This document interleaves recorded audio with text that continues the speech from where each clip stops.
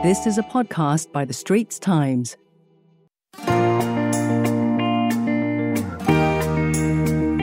Welcome everyone. We're going to do our first podcast recording in front of a live audience here at the very cool Temasek Shop House along 28 Orchard Road. Now give it up for our kind venue and yourselves.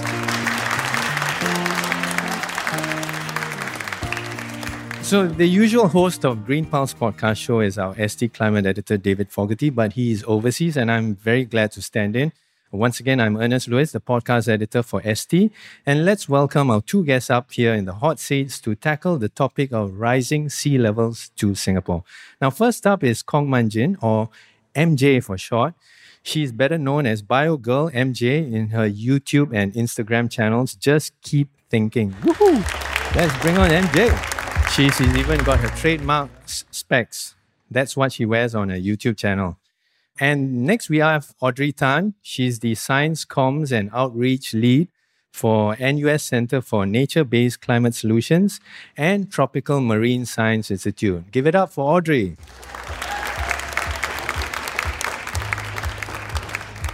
So welcome to the show, MJ Audrey. Thanks for having us. Thank you. So let's start. Sea level rise in Singapore, basically it's expected to reach 1 meter by 2100. That's here. But if there's heavy rainfall and there are storm surges, the authorities have basically told us this could go up to 5 meters when there's an abnormal rise of water. And we're talking about that 30% of land mass in Singapore is under 5 meters, right? And 70% of Singapore's coastline is currently protected by hard features, hard structures. And what do you think? I mean, if you look at all those numbers and the percentages, that doesn't sound very promising, right? MJ, what do you think? Do you think a lot of your fellow millennials here are aware of these statistics? Interestingly, before I come onto the podcast, I did a mini survey on my channel to really test everyone's knowledge about sea level rise. And we have two different groups of people generally. So I think for people who aren't aware of what the government's already doing behind the scenes, they were like, yes, we are going to sink. Singapore is an island. We're surrounded by water. We just had a major flood. Our tallest point is Bukit Timah Hill, which is only 100 plus meters. So they were, more or less, foresee the future where we will get flooded. But then we have another group of people who were very, very confident in the government's effort to protect our coastline. So they're like, no, the government has thought about it, probably planned something along the way. I mean, they planned it years ago. So it was very interesting to see one group of people who aren't very knowledgeable about what has been done to protect our coastlines, but another group of very confident people who knows that, this government has already done something about it. Right.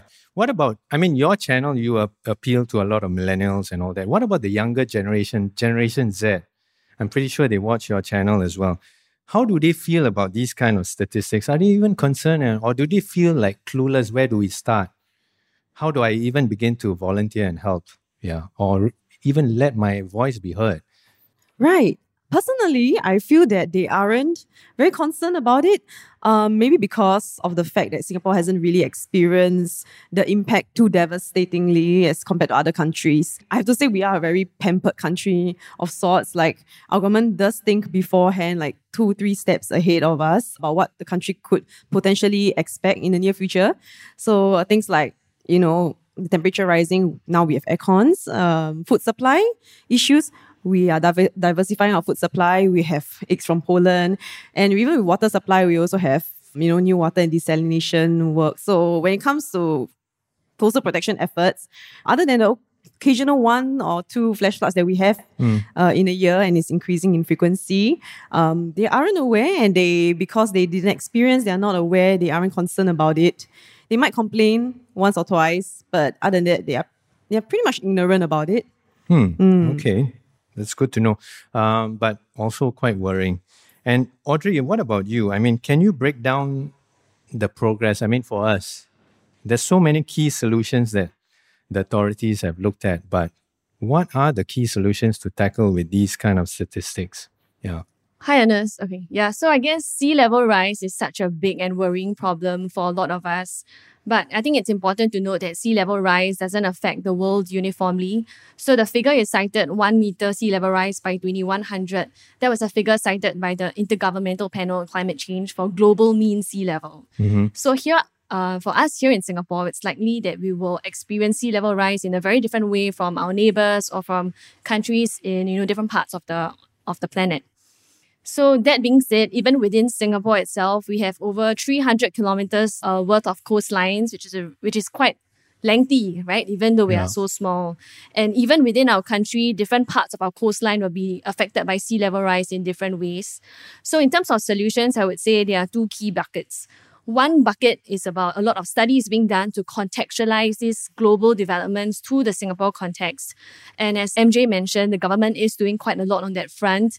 The National Water Agency, PUB, has divided our coastlines up into different areas and is doing site-specific studies to look at how sea level rise will affect the various portions of our coastlines and the various measures that can be taken to protect them. So I guess I can just cite a few examples here. One of the major parts of our coastline will be the City East Coast stretch, where our East Coast beach is. Of course, East Coast beach is a beach, sandy seashores, right? But if you look at the northern parts of our country, where Sungai Buloh is, the northwestern parts of Singapore, it's a very different kind of habitat. It's about mangroves. So the coastal protection strategies that can be taken to protect each of these coastlines will be different. So a lot of work is being done to contextualize how global mean sea levels will change for us here in Singapore. So that's one big bucket. Another one would be possible solutions that can be done. So, for example, the universities here are very active on this front.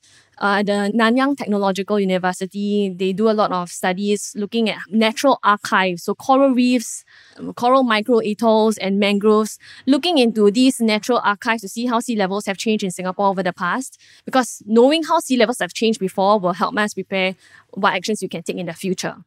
And for us in NUS, our Tropical Marine Science Institute is looking at how we can marry hard structures. Earlier you mentioned Singapore's coastline, 70% of it are protected by concrete structures. How we can soften that by, helping nature help us. So I guess we can talk a bit more about that later. But coral reefs, mangroves, they are all very effective nature-based solutions that could help in our bid to tackle climate change. So I would say those are like the two key areas that Singapore is looking into. Yeah, okay. We'll come back to that. In fact, you're talking about like coral reefs and all that. One of the interesting, if you guys have time, just check out MJ's YouTube channel. It's called Just Keep Thinking. So one of the interesting videos she has is that she brought the viewers to discover this little coral reef kind of thing at Marina at Keppel Bay. Did you know there were corals there? Yeah, I didn't know until she pointed it out in her channel. So, how do you make sea level science, all these kinds of science factors, how do you make it relatable to youth? What do you think is the importance of that? Well, I think first and foremost, when it comes not only just to youths, but to anyone who might not necessarily be interested in this topic, things like nature, sustainability, which constitute more than just youths, right? The elderly, the parents. One of the best ways to reach out to these people is through social media. I'm sure everyone knows its power and its influence to reach millions of people, not only just locally, but globally as well.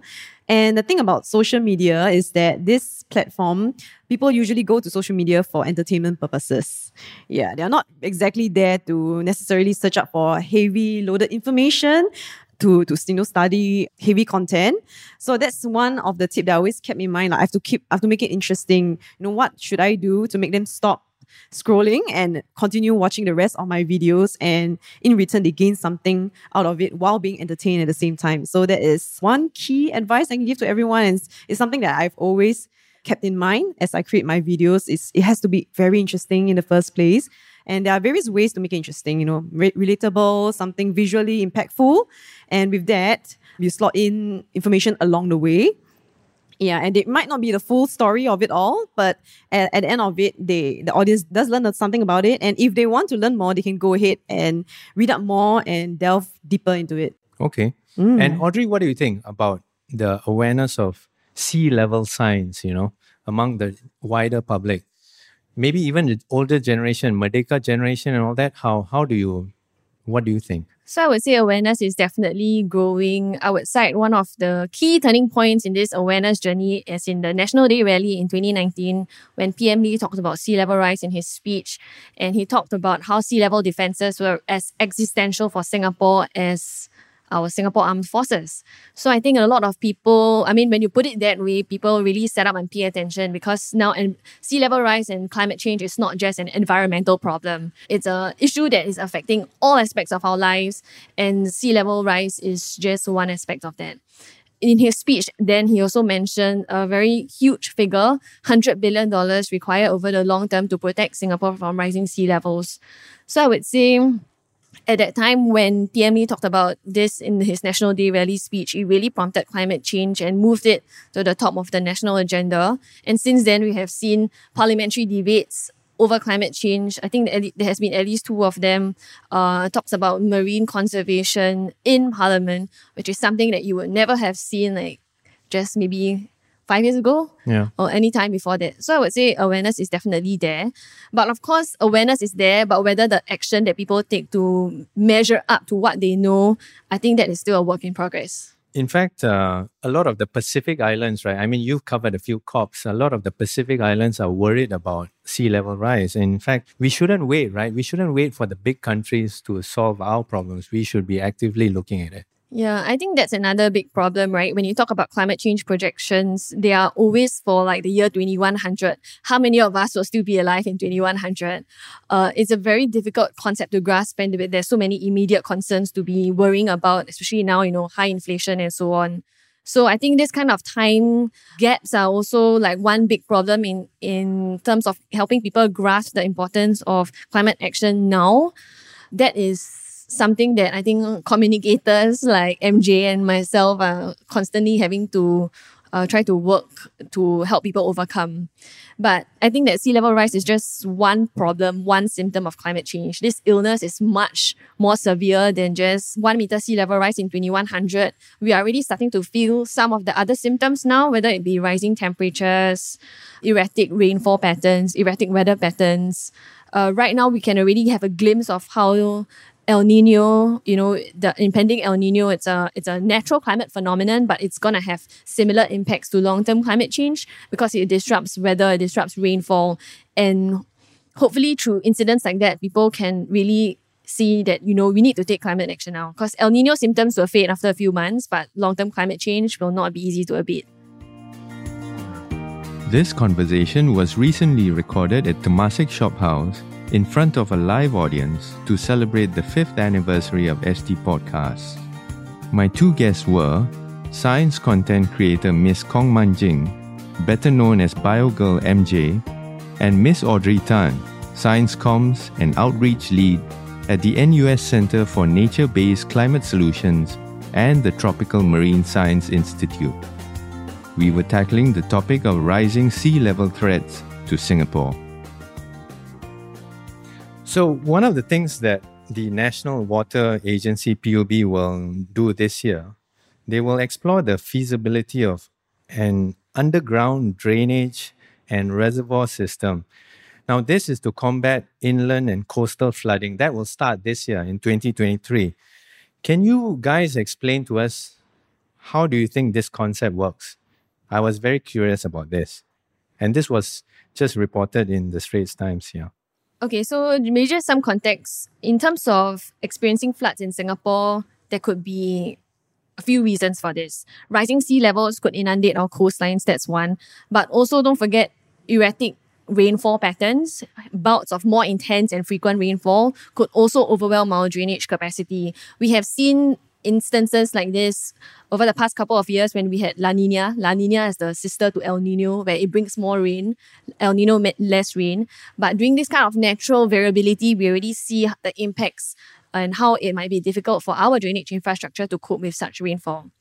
So other than what you mentioned, drainage capacity in Singapore, there's really a limit to how many drains we can build, how wide you can widen. Look at our roads outside. Opposite is the MRT station. Outside is 3 or 4 lane traffic. How much more can we widen our roads?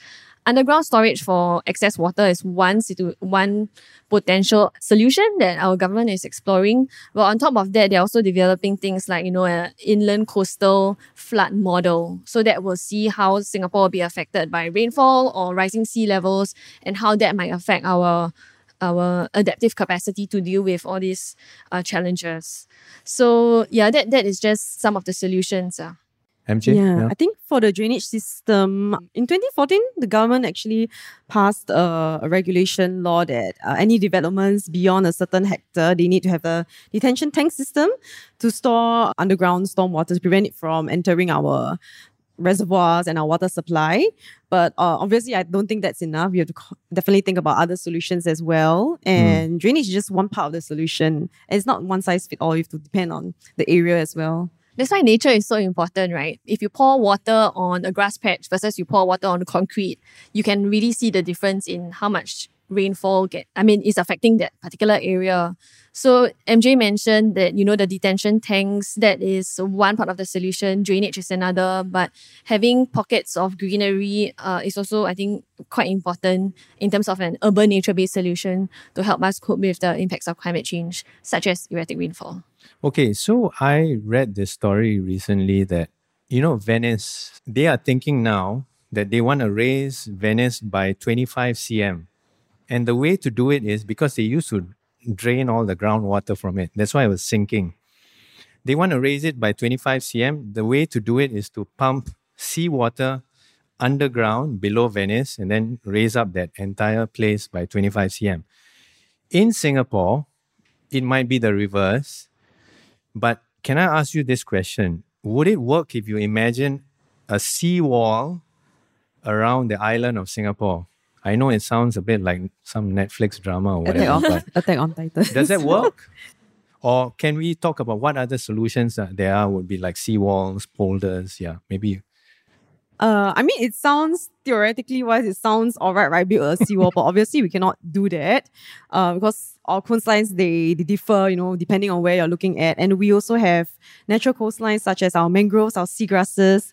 We cannot just destroy them. Right, so it will kill that off if we do a seawall. It looks like it. And not only that, I think money, ching, I don't think it's as simple as it sounds.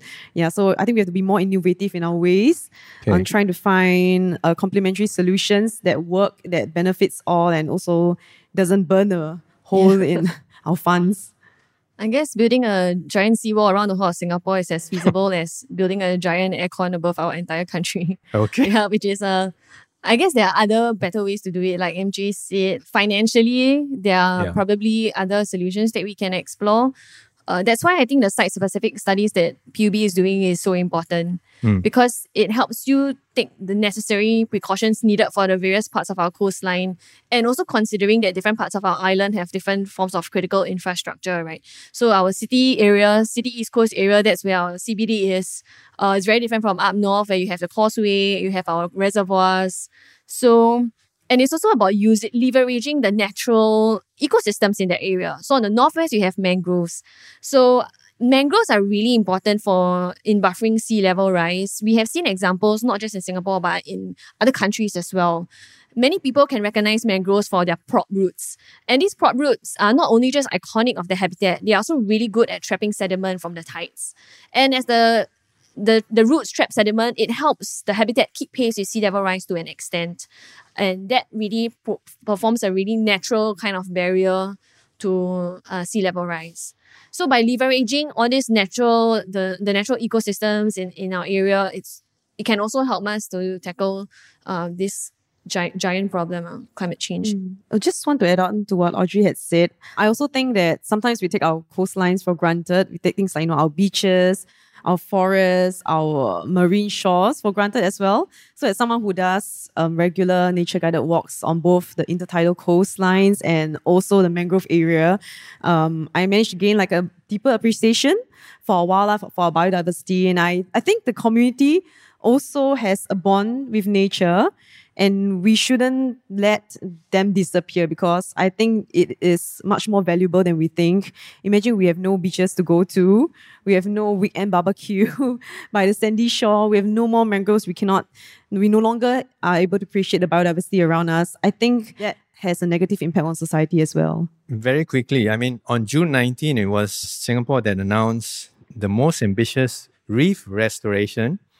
100,000 corals will be progressively planted and grown in Singapore's waters from 2024 to beef up the biodiversity of the waters and also, as you said, to protect the coastline. What are your takes on this? I mean, obviously, it's good news. It's everything that you guys wanted. And more guided nature walks from you, right, MJ? Yeah. Well, it's submerged, but hopefully one day it won't be. I can also explore it. Okay. Yeah. Maybe you can lead diving trips, huh? Sure. Anyone wants to be the first participant? Very excited for it because I actually did a video with TMSI where they were conducting this whole project, and it was very tedious. They have to really take the coral and break it in a way that actually they form fragments that could be regrown into a new coral. And it's nice to know that the project has scaled up in such a way that they can actually have 100,000 of them in reef enhancement units, which is also a very cool structure because they act like submerged barriers of some sort underwater. So they also do help to dissipate some of the wave energy. And depending on how, the angle of the slope, how many of them you put, the distance between them, right? It actually does dissipate, a certain percentage of the wave's energy. So very exciting to see that they are scaling up this project even more. And hopefully you get to see more coral reefs and the biodiversity that comes along with it. All right. Well, that's a wrap for this 102nd episode of Green Pulse. Thanks, MJ, for coming on the show, sharing your insights. And thanks, Audrey, for sharing all your thoughts and views as well. All right? Thank you, Ernest. Thank you. If you like what you just heard, don't forget to scan the QR code to either the ST Podcast or the Green Pulse Show.